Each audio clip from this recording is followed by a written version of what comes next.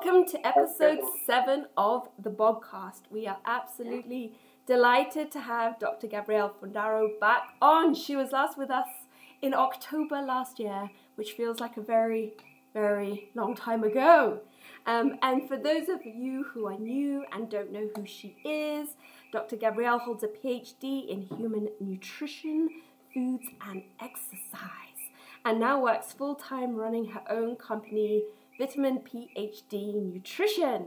She is well known in the industry, not just for her expertise on all things gut health, but also for intuitive eating and her comprehensive coaching, which hopefully we will get into in this podcast. And joining us, we have Ashley, who is a registered dietitian here in Nairobi, and I think let's just jump right into it. Welcome, Gabrielle. Thank you. Yeah, it's so great to have you back on. Everyone loved the episode that you did with us last year, and I mean, it's such a huge topic. I feel it's always like scratching the surface, and so in this episode, I guess we'll just dive a bit deeper into it, dive deeper into our gut microbiomes. But I guess, how are you doing? How are things on the other side of the Atlantic? Well, I'm here still in Arizona, and unlike October, where the weather is really nice and mild, it's about 115 degrees here, which I think is like, I don't know, that would be Celsius, 47, 48 or something. Oh, so it's quite hot. Yeah, and part of the state is on fire, which is actually very common for this time of year. So things are a little bit warm down here, but otherwise, no complaints. It's been really nice to be able to go out without a mask, being vaccinated now, so really thankful for that. And we'll start traveling again soon, so I actually have a little bit of a road trip planned next week, so there'll be like some hiking and enjoying other bajillion degree temperatures and some cool landscapes. So I'm excited for that. Yeah, no, that sounds amazing. Well, it's our winter here. Yeah. Gets to 13 degrees. 11. Cold. Yeah, very cold. Oh. Yeah. 11 is cold, man. Well, for us, we have very thin blood. Yeah. But yeah, Ashley, do you want to kick things off with? I would love to. So you'll just have to cut me off when my time is up, because I could sit here and just totally geek out with you and talk all things microbiome. So, gut health is just becoming such a huge topic, and obviously so much research is going into it. So I did listen to the last podcast to make sure I didn't have you repeat anything. But I'm really curious, has there been new research since you were last on, or do you kind of want to bring us up to speed again in terms of the benefits of having a healthy gut microbiome, or what that looks like in terms of prevention and or treating of chronic diseases, specifically like diabetes, cancer, heart disease, things like that.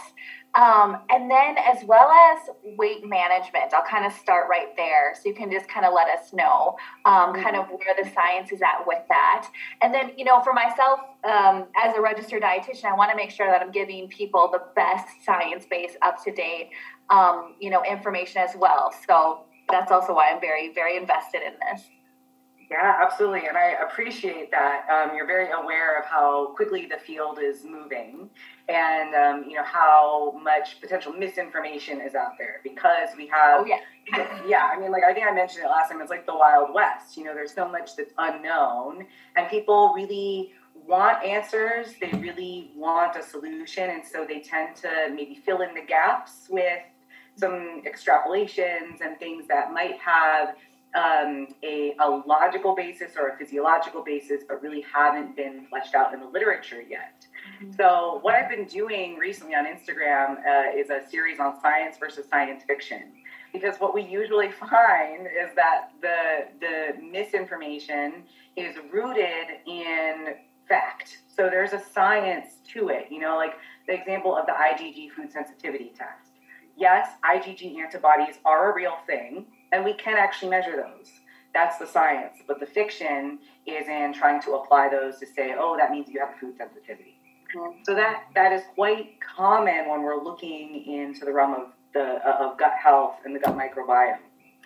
And one thing that I've been fortunate to have been into lately is writing for Examine. So I was brought on as a researcher writer in last month, and congratulations. Yeah, right. Thank you. So I've been up to date on like the most recent control trials and systematic reviews and whatnot. And I was having a conversation with Nick Shaw of RP because I had written a gut health book and we're waiting on some illustrations. And we were kind of talking about the timeline. And he said, if we have to wait about 6 months, how much do you think might need to be rewritten? Or do you think you'll have to make edits? And I said, absolutely. Because I'm even writing things now and thinking, oh gosh, I really want to change that in the book. These little details, little nuances. So that's a long way of saying that the field is changing all the time. And it's really exciting. We're seeing improvements in both the affordability and the accuracy of techniques that we're using to analyze who's there in the gut microbiome and then also what they're doing. So the taxonomy and then, the functionality. So some of the recent articles that have been coming out have been focused on trying to differentiate between the effects of exercise versus diet. So we have seen so many studies, mostly observational, looking at the correlations between physical activity and microbial diversity, but almost none of them actually control for diet. And in most cases, an athlete's diet will be different from the diet of a person who's sedentary. So we really haven't been able to differentiate those effects yet. And so that was the conclusion of a recent systematic analysis that came out that found that actually only 4 studies had been controlled for diet. And only 2 of them had actually, out of, they had 10 in the analysis. But only 2 had controlled for diet, or 4 rather, and then only 2 saw that there was really a physical activity dependent differentiation and variability. So there's still, right, it's like we still have so many unanswered questions there. Yeah, and it drives home the point that like anytime we're looking at the microbiome, we're looking at the correlation. Yeah. And we're never looking at just the 2 variables that we're interested in, There's so many other factors. Yep. Yes, exactly. And then another interesting area of research is looking at the effects of COVID-19 on the gut microbiome. And right, and it's and not even just during infection, but afterwards as well. And so the some of the findings are indicating that there are some COVID-19 specific changes to the microbiome. So there are some kind of characteristics that are associated with COVID-19 infection, and they've started to draw associations between certain microbes and disease progression. Now, that doesn't mean that the microbes cause it. It could mean that maybe they're part of the immune system's defenses. So we're just seeing these associations, and that those changes seem to persist so far in a very small study so far. So we're still waiting on more data about that. And that really does, it's in agreement with previous literature where we see that there are some disease-specific characteristics or signatures. Mm-hmm. So a person with IBS versus IBD, and even the subtypes of IBS, have a sort of a different group or a different set of relative abundances of these microbes compared to a healthy control. Mm. But again, we haven't established causation. We don't know what role those microbes might be playing in disease progression or whether the disease is somehow influencing the microbes themselves.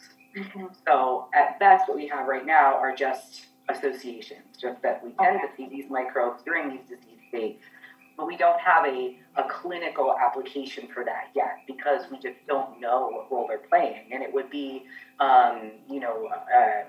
putting the cart before the horse to say, oh, let's try to eradicate these microbes, and that could cure the disease. Because again, we don't know what role they're actually playing. Okay, very interesting. So then, as a, registered dietitian, I guess if somebody has, a chronic condition, the best thing that I would do then is overall healthy diet, ensure that you're getting a lot of plant-based foods. I think you said, 30 plants in a month or something. And I went through my little chart and I was like, yes, I can do that. And so I want to kind of get into a little bit of that because, that's a big, huge emphasis on the prebiotics. So that fiber, specifically that soluble fiber. So we're able to, get the probiotics to grow, survive, and thrive.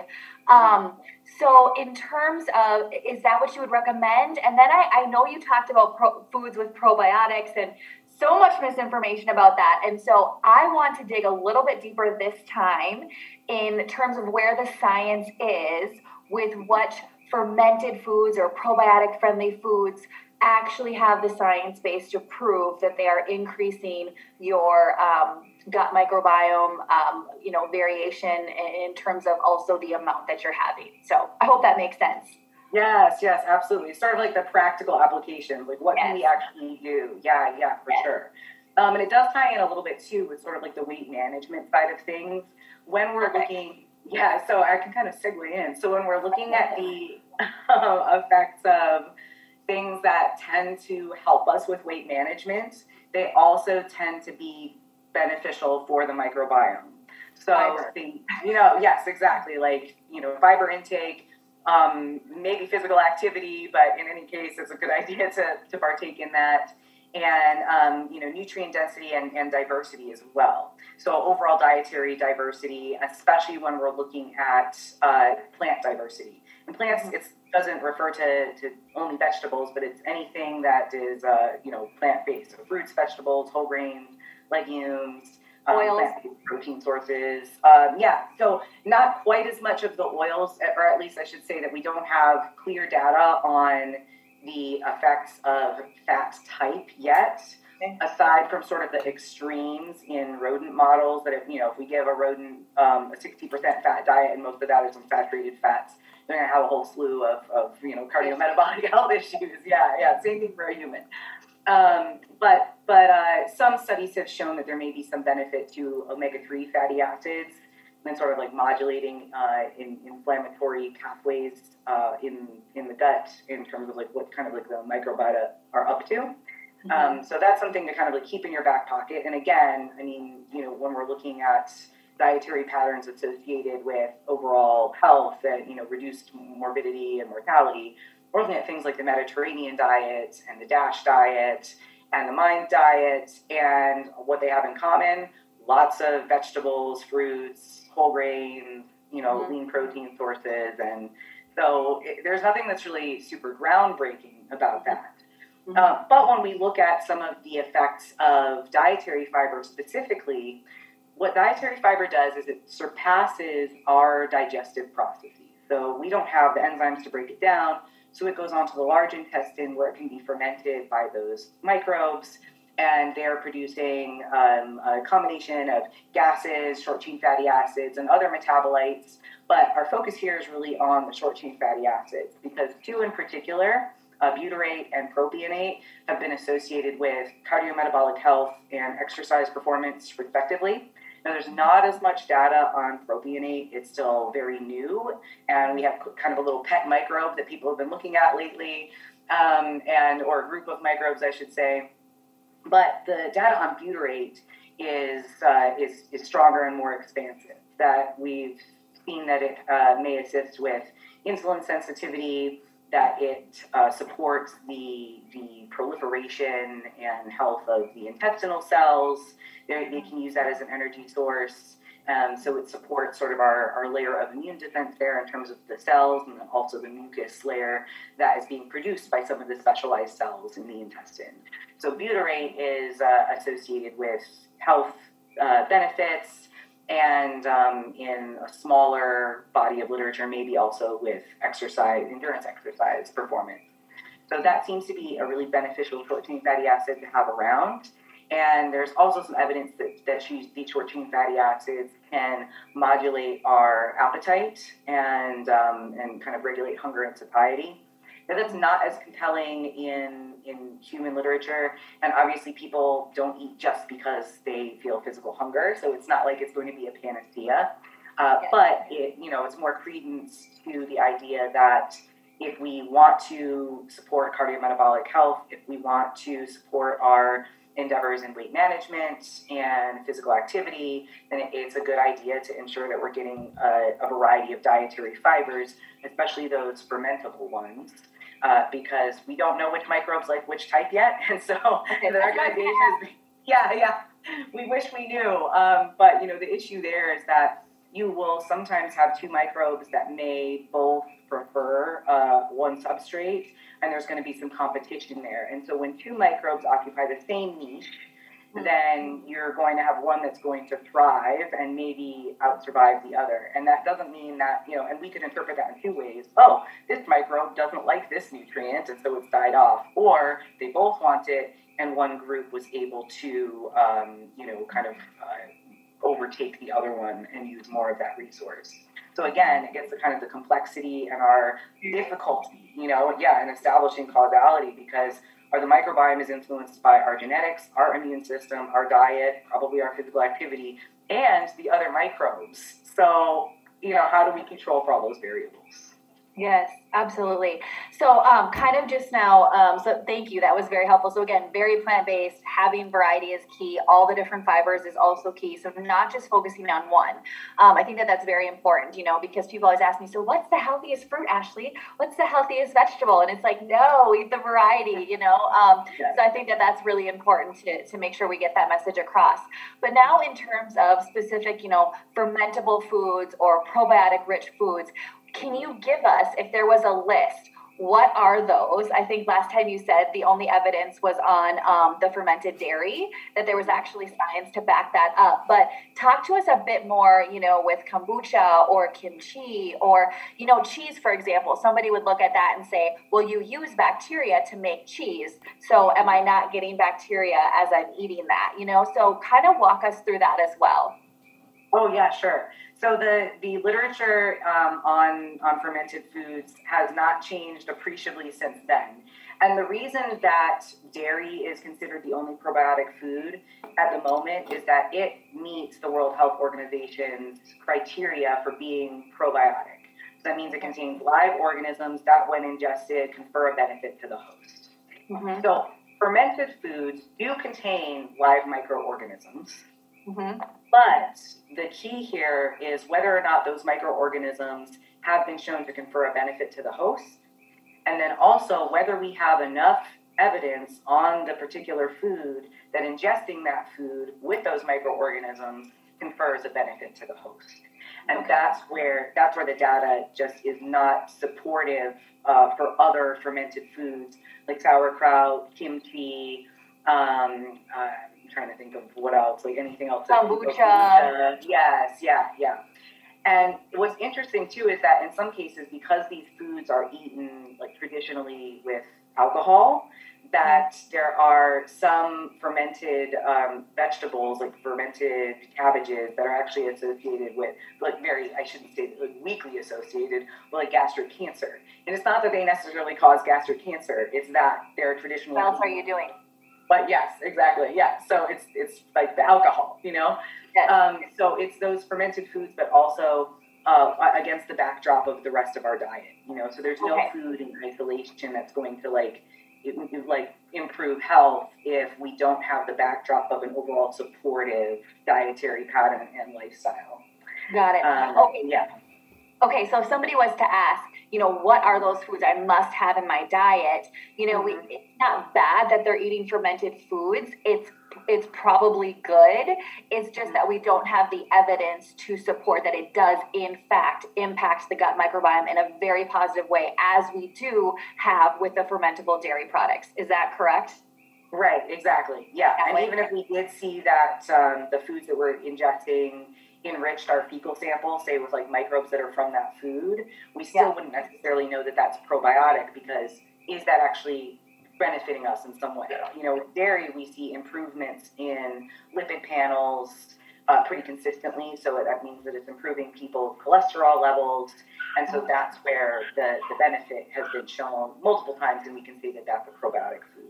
That would be things like kefir and yogurt that people have studied and have been replicated as well. Okay. So sorry. Can you guys hear my child in the background? I am so sorry about that. He's having a bad day. So I hope you can hear me. Bad day. Okay. So kefir in yogurt. So there's some studies, or I shouldn't say studies. There's some literature that will say cottage cheese or other cheese or other dairy products. So is it just the kefir and the yogurt that has that healthy, friendly gut bacteria? Well, that we know is positively associated with the studies. Yeah, and I don't know if cottage cheese could vary by like country of origin, because I think there are some forms of cottage cheese in other parts of the world that I've heard from clients that they say I can eat cottage cheese in this part of the world, but like not in the U.S. So cottage cheese in the U.S. still contains a lot of lactose, and it could be that it's not necessarily fermented. It's like separated in another way, and it's like the curds in the whey. And so it's still really high in lactose, which indicates that it's not really been fermented, because if that were the case, the microbes would have metabolized the sugars. Mm-hmm. And then with cheeses, quite often we don't have live microbes there. So the microbes have already consumed all of the lactose. So that's like a life tip for people who are lactose intolerant. You can still eat some cheeses. And that's what I have with so many of my clients. Yes. Yeah, so they're always so happy to hear that. Like, yes, even if you're low FODMAP, you can have some cheeses. So it does need to, at this point, contain live microbes for it to be considered a probiotic. Yeah. Okay.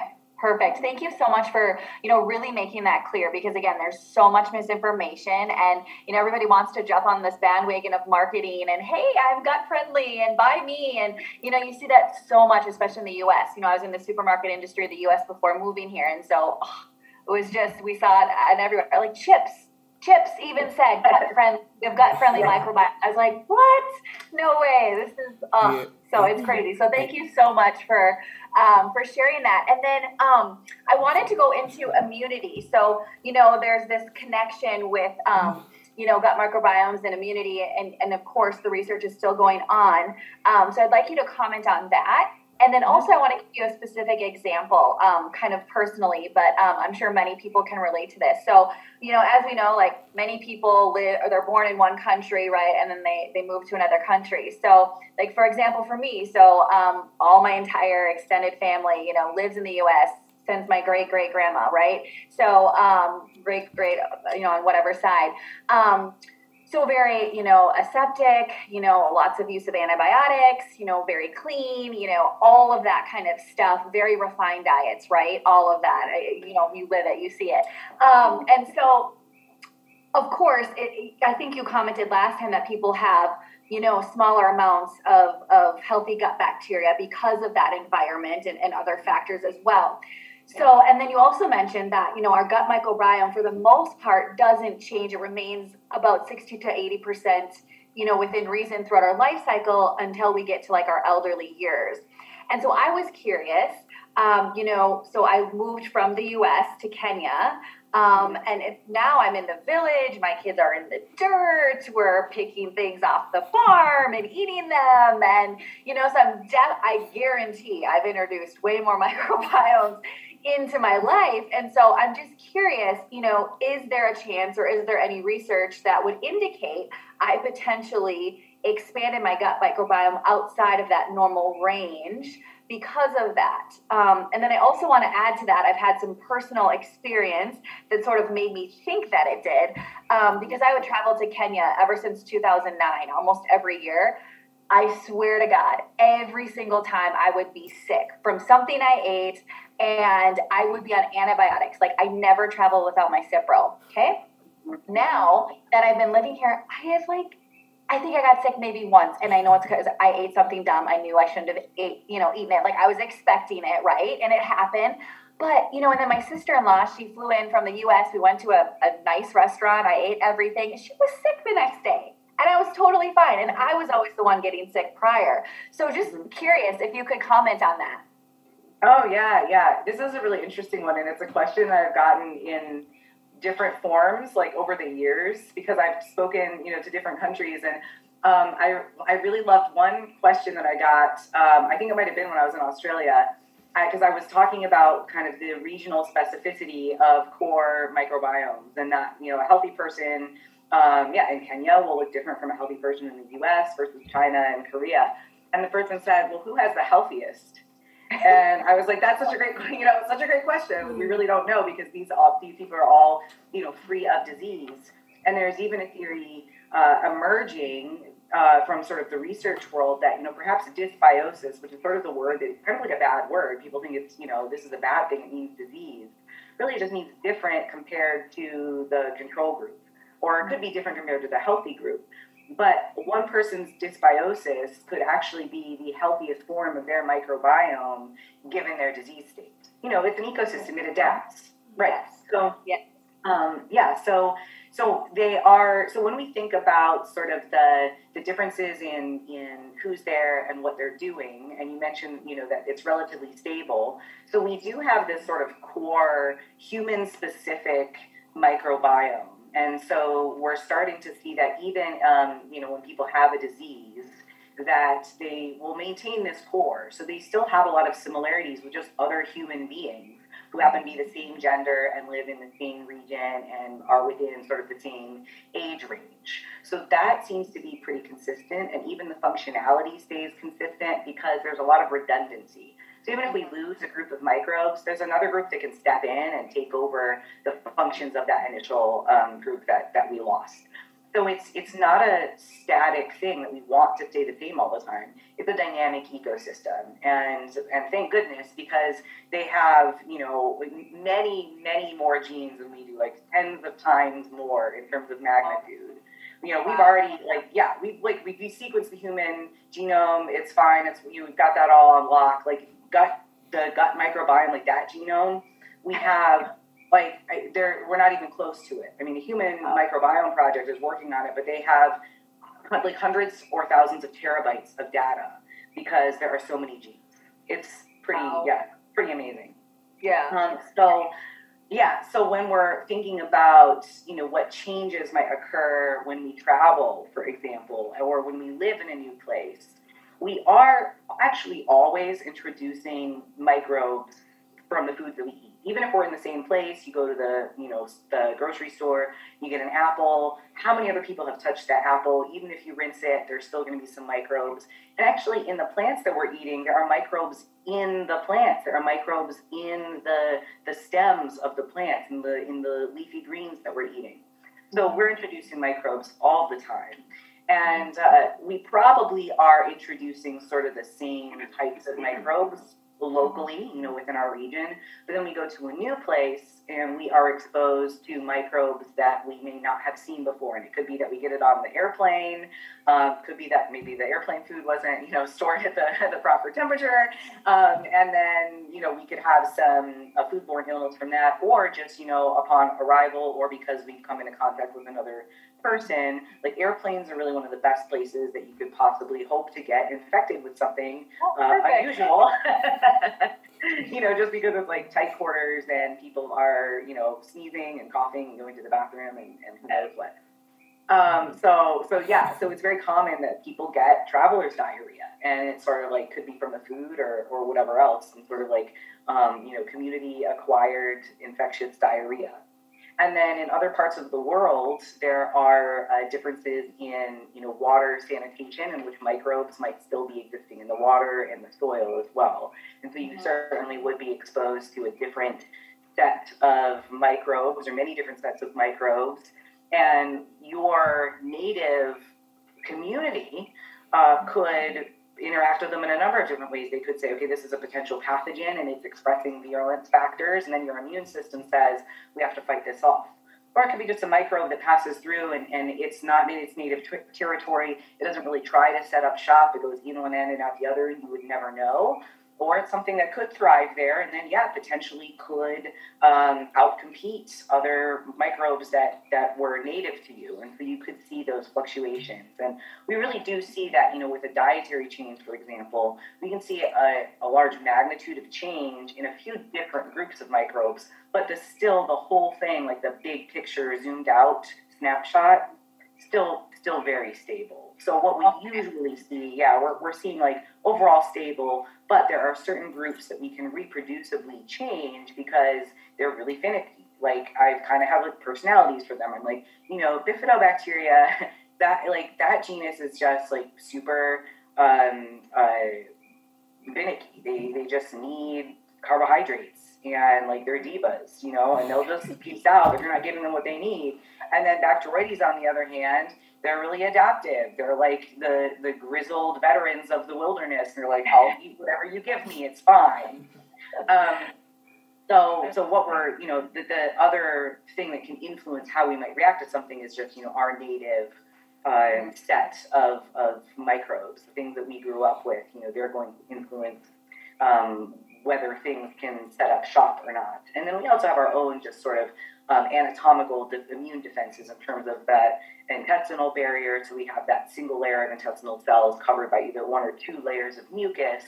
And right beneath that, we have the supporting layer of connective tissue that is really rife with immune cells that are constantly sampling the contents of the gut and then communicating with one another to indicate whether there's a pathogen present or whether it's something that's recognized and whether we might need to actually mount an immune defense or not. Very interesting. So just to kind of conclude, it sounds like my gut microbiome is still basically the same, but maybe I introduced a few new ones that maybe stayed or maybe left. So that's kind of basically how you would summarize that then? Yeah, exactly. Yeah, and we don't really know what's going on. It's like purely conjecture. Maybe absolutely nothing happened and you just got some foodborne illnesses and then your immune system was like, clear that out, and now we're like prepared for the next time. Okay, awesome. Well, thank you. And then I think I have one more question, and then I can share with my friends here. So my next question is: we're hearing so much about the brain gut connection, and so I'm very intrigued by that. Many people struggle with mental health concerns, and then many times they present as GI issues, I had a client, for example, who, she had all of her tests done and she didn't have IBS, she didn't have any of these things, but she still would have stomach reactions to anxiety, like throwing up or not able to eat, things like this. And so I'm just really curious, where is the evidence in terms of the gut, brain connection, and kind of if you could comment on that. Yeah, absolutely. So we do have a pretty sound understanding of the anatomy of sort of the gut-brain axis and the nervous system that is unique to the gut itself. So the gut-brain axis is primarily connected via the vagus nerve, which is putting out about 3/4 of our parasympathetic nervous system tone. So that controls the rest and digest processes. And then on the other hand, we have the sympathetic nervous system, which shunts blood away from the intestines. That's our fight or flight response. Mm-hmm. And so when we're looking at the gut-brain axis, we are taking that into consideration. And also the intestines have what's called the enteric nervous system. So they are regulated by this sort of independent nervous system that doesn't really need input from the brain, from the central nervous system. So those are regulating a lot of the reflexive muscle contractions that occur as food is moving through the GI tract. But they're all still communicating with each other, if not directly via neuronal pathways, then indirectly via the peripheral pathways. So we're looking at like neurotransmitters and peptides that might be sending signals, binding to receptors on the gut or binding to receptors in the brain. Now, one of the big misconceptions is around serotonin. So we have a gut-derived serotonin, and we have a... Yes. Please comment. Yes. So, and then we have a pool of serotonin that's in the brain. So serotonin, once it's actually produced in the gut, is active in the periphery. So it regulates gut motility, and it also regulates which substrates we might use while we're fasting. But it itself can't cross the blood-brain barrier. So the pool of serotonin that's in the brain is produced via a fairly different biochemical pathway. So there's a different rate-limiting enzyme that regulates that. And right now, the stance is that these are two discrete pools. So our gut-derived serotonin is not really having an impact on our mood. That being said, the microbes can produce precursors that might be able to cross the blood-brain barrier. But we don't have anything conclusive yet to say, in humans, we found that we can modify brain serotonin via the gut microbiome. That's not the case. And I kind of wish that would go away, because I think it really oversimplifies, human mental health. It's kind of like, yes. Absolutely. Like, thank you so much for just telling us there's those two different, serotonins, and it can't cross the blood-brain barrier. I think that's huge. And like you said, I think that's a huge, huge misconception that people have. So thank you so much for making that so clear. But again, definitely maybe something that the gut microbiomes are producing may be a substrate that then can cross the gut, the brain-blood barrier, and potentially help with mental health. Am I saying that correctly? Yeah, there's some emerging evidence now. We've got more in rodents that there's a link between the gut microbiome and brain development and behavior. And we're starting to see some literature in humans that's of higher quality. Now, what the issue in past studies, especially looking at autism spectrum disorder, is that there often is lacking a control group. So they might, give people, in the case of autism spectrum disorder, it was a fecal microbiome transplant. And then over the course of 2 years, there's an improvement. Well, we didn't have a control group. How do we differentiate between the effect of time versus the effect of the fecal transplant? Or things like, eating like a yogurt beverage. They might have subjective ratings of stress after that, and people feel subjectively less stressed.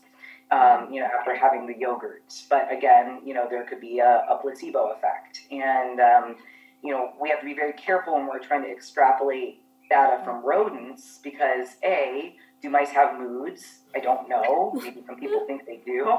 And B, they're never intended to model the human cognitive experience. It's purely mechanistic. It's just like, could this possibly happen? And then maybe because we can see, there's a signaling pathway, or we found that there's enough of a similarity in the anatomy and physiology that it's plausible in humans.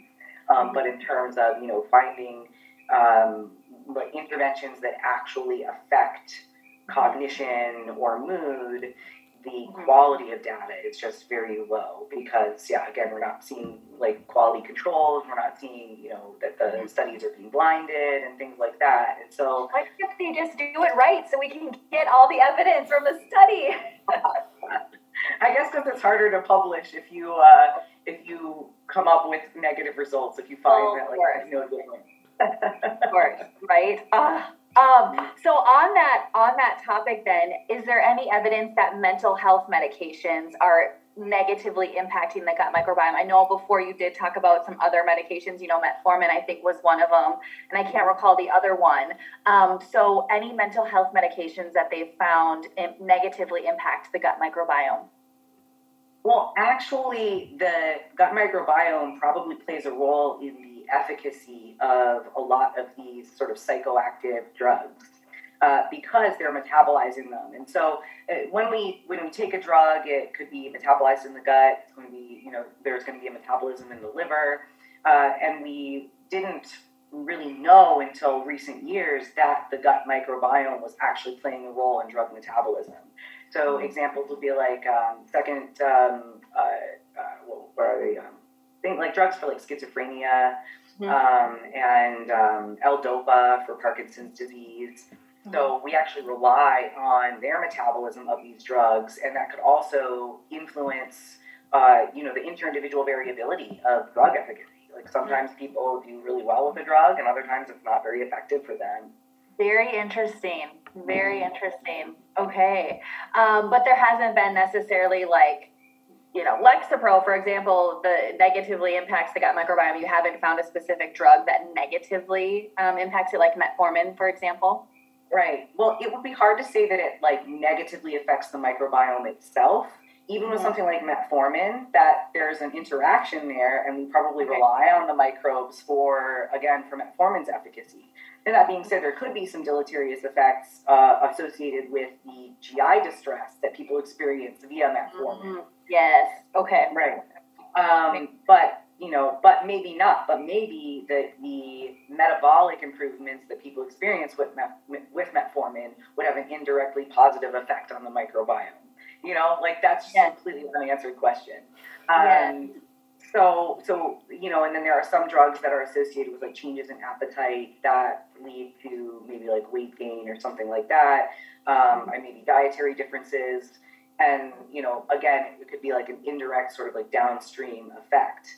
So anytime we're looking at something that's going to change the way a person thinks and behaves and eats, that could potentially influence the gut microbiome for better or worse. But the only drugs that are really going to have what we could say to be like a negative effect acutely would be something like antibiotics, because they're going to be knocking out like swaths of microbes. Yeah, exactly. But in terms of the psychoactive drugs, it's really just a matter of noticing that they play a role in metabolism, but we don't know whether that is quote unquote like harmful for those microbes or not. Very interesting. I could keep asking you questions, so I'm going to let my friends join in because I'm looking at the clock and I took almost all the time. So thank you so much.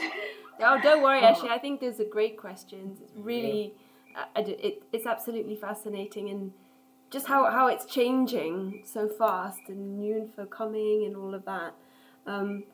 But gents, do you have other questions on the microbiome, or we can move to intuitive eating? Andy, how's your biome? For me, it is a fascinating topic, but there is a lot of, I do like the myths around fermented foods. And that way you even see people trying to claim beer is a probiotic, And, so, and the kombucha community has grown here in Nairobi, so it'll be a good episode for them. Oh, I don't think this is very popular. Yeah, because kombucha is big everywhere. Here now. It's big. It's like the new craze all over Nairobi. It's a new coconut oil. Yes. Oh, God. Yes. It is. Because I think it hit us probably like 2 years ago is when like kombucha was just huge here, and then I think people so many brands. Yes. Oh yeah. And then people started to realize like, it tastes pretty good if you're into the taste, but then the thing is with kombucha, it can actually, for one thing it's fermented, for another thing it's carbonated, so it's like effervescent, and if you drink a lot of it, it can really cause some bloating, some gas, maybe a little bit of diarrhea, and people were like pounding kombucha and being like, I don't feel awesome. That's so good, and so I think it kind of has it extinguished itself. Yeah, because here it's kombucha and apple cider vinegar now. It's apple cider vinegar. Yeah. That's a big for everything. Yes, it is. 2,000 years, did you know? Yes, it's like a panacea, and it kind of like dies out and then it like reemerges. Yes, and right now I've seen it in sort of like the functional medicine realm as being a treatment for low stomach acid. Yes. And I'm like, maybe either if you have an understanding of like how pH works and how digestion works, then it's very clear that like apple cider vinegar is not a replacement for stomach acid. Stomach acid's got such a low number pH, it's like ridiculous. Yeah, exactly. Yeah, and it's it's logarithmic. So it's like if apple cider vinegar is a 2.5 pH of 2.5, and then stomach acid is a pH of 1.5. That's not a small difference. It's a tenfold change. So that's been a little bit frustrating to see that reemerge, and then people kind of misunderstand digestion and think like it's just that we're dissolving things. We just need any sort of acid and just put the food in there, and it'll dissolve. And that's really not how it works. So, and by the way, I'll get ulcers from doing that. So, like, yeah, so like your esophagus is not going to be okay. And your with that. teeth. Oh yeah. yeah, Your enamel. teeth, Yeah. Oh, the tooth enamel? Yeah, exactly. Yeah. So, But no, yeah. I've very much enjoyed like on your Instagram how you've gone through, I think, glutamine and the apple cider vinegar. The glutamine is interesting because I mean there's a small community here of like bodybuilders and everything, pretty and much. I mean those supplements are really touted. Like the glutamine it's up there. What else is up there? Yeah. In terms of supplements. Yeah, for sort of gut health. Oh yeah, there's glutamine.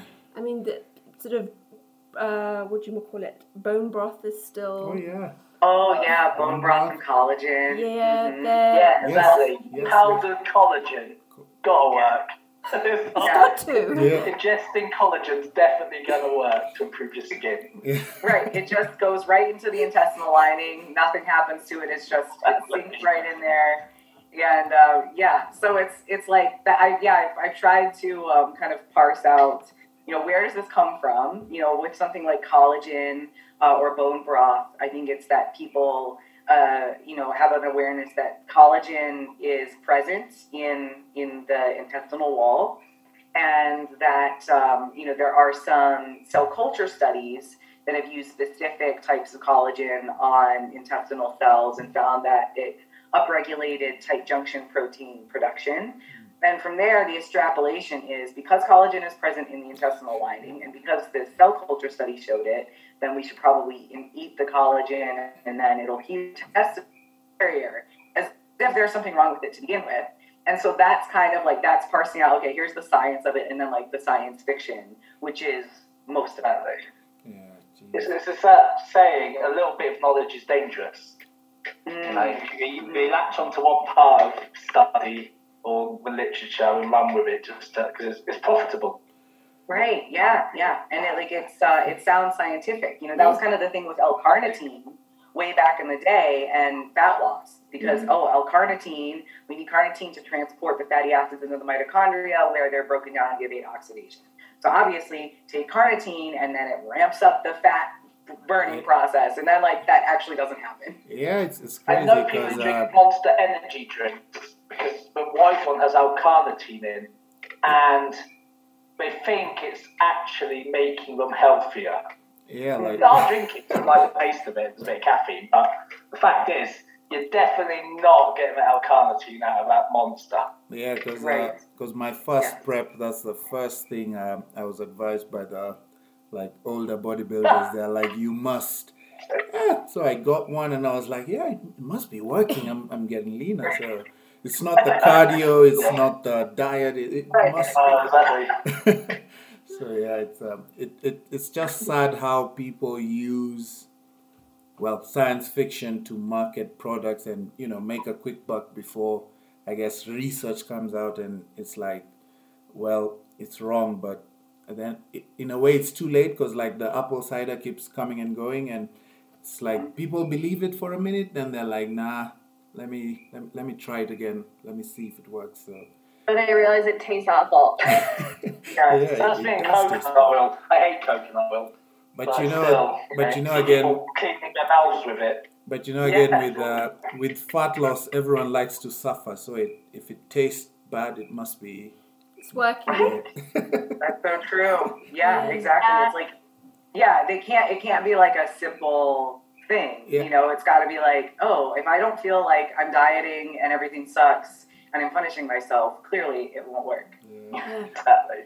Well, I think that leads us. We've still got a little bit of time left. If we can just touch briefly on intuitive eating, because again, I think that is coming here, and it is becoming a bit of a buzzword here, and without people really understanding what it means.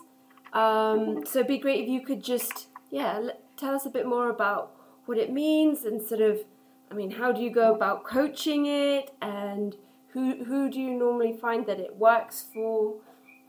Mm-hmm. Yeah, I love that I love your segue because it is such a great point that I think part of the pushback against the idea of intuitive eating, and it has a couple different definitions, but part of the pushback comes from that sort of culture of dieting, the culture of suffering for an outcome, right? And people think if you're not suffering, if you're not exerting your self-control and your self-discipline and your motivation, is some sort of moral failing and you have a weakness of character.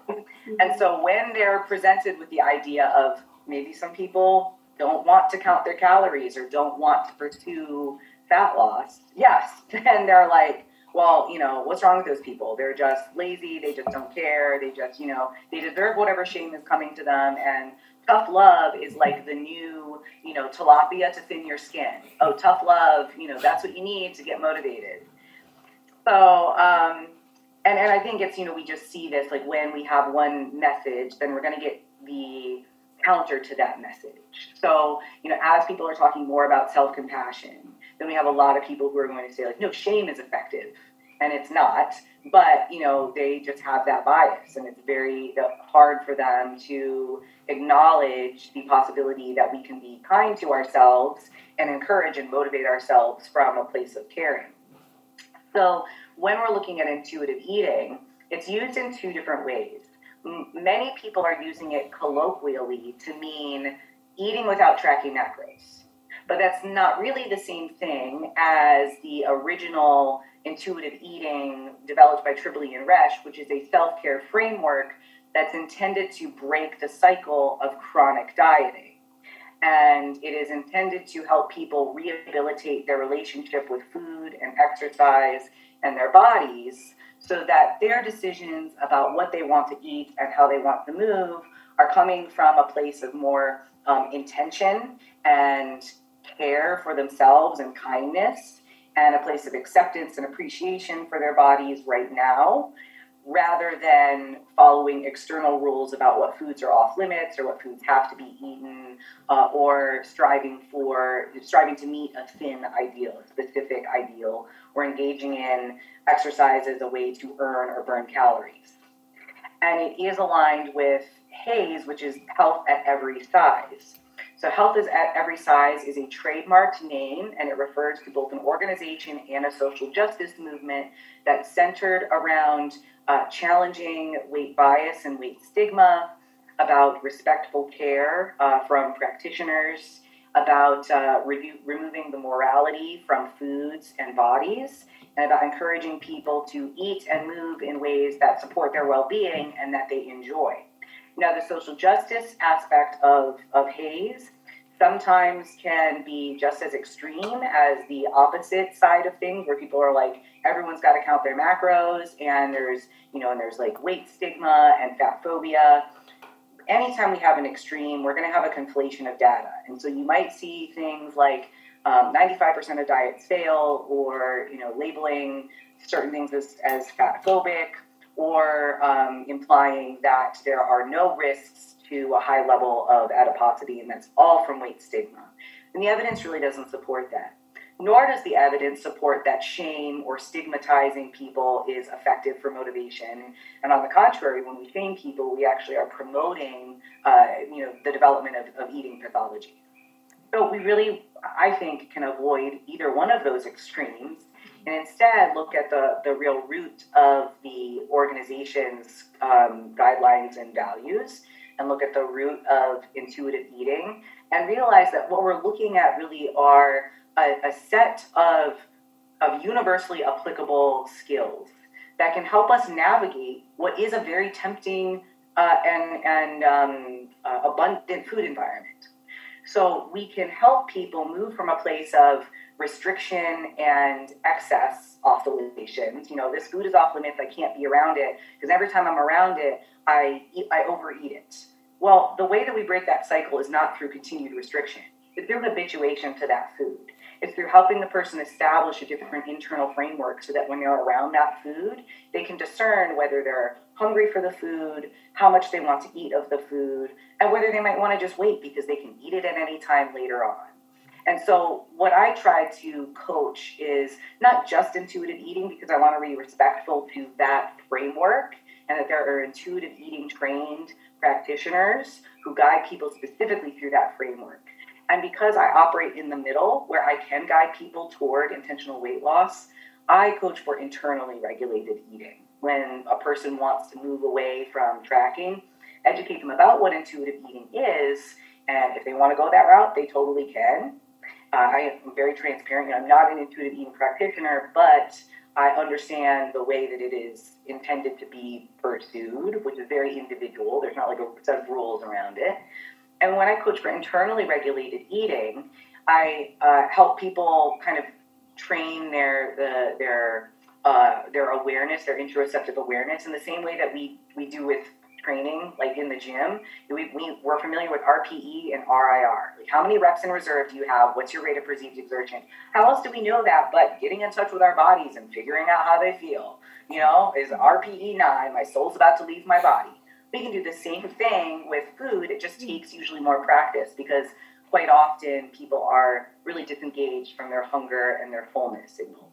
So it does take more thoughtfulness, and it does take more practice. And so there's a practical application also for things like macros and calories. Sometimes people are like, I don't want to have to think about every meal. It's actually really helpful for me to just have an indication of like what's the number of calories, and then, have that meal and it's prepped and you don't have to use your brain for it. But we don't necessarily have to throw out the baby with the bathwater and say only macros or only internally regulated eating. We can say, hey, here's a set of macros or calories. In addition to this, if sometimes you feel like you're not hungry and you want to practice internally regulated eating, you might say, I'm not really hungry for this whole meal. I'm going to eat a little bit of it, see how I feel, and I can come back to it in a little while. So I try to not, I'm not an absolute in any direction, and I try to adhere to what we call in comprehensive coaching nutritional agnosticism, and trying to be anti-dogmatic. So, if a person wants to pursue weight focused versus weight neutral, if they want to do keto, if they want to be vegan, even if someone is really interested in the carnivore diet, my role is not to tell them what to do or not. My role is to ensure that they're fully educated about whatever it is they want to do, so they can make an informed choice. And if they want to do something that I feel is way outside the purview of my ethics as a coach, then I can just say, hey, I really want you to meet your goal, but I'm not the coach for you on that. Like, I wouldn't be comfortable coaching someone long-term on a carnivore diet.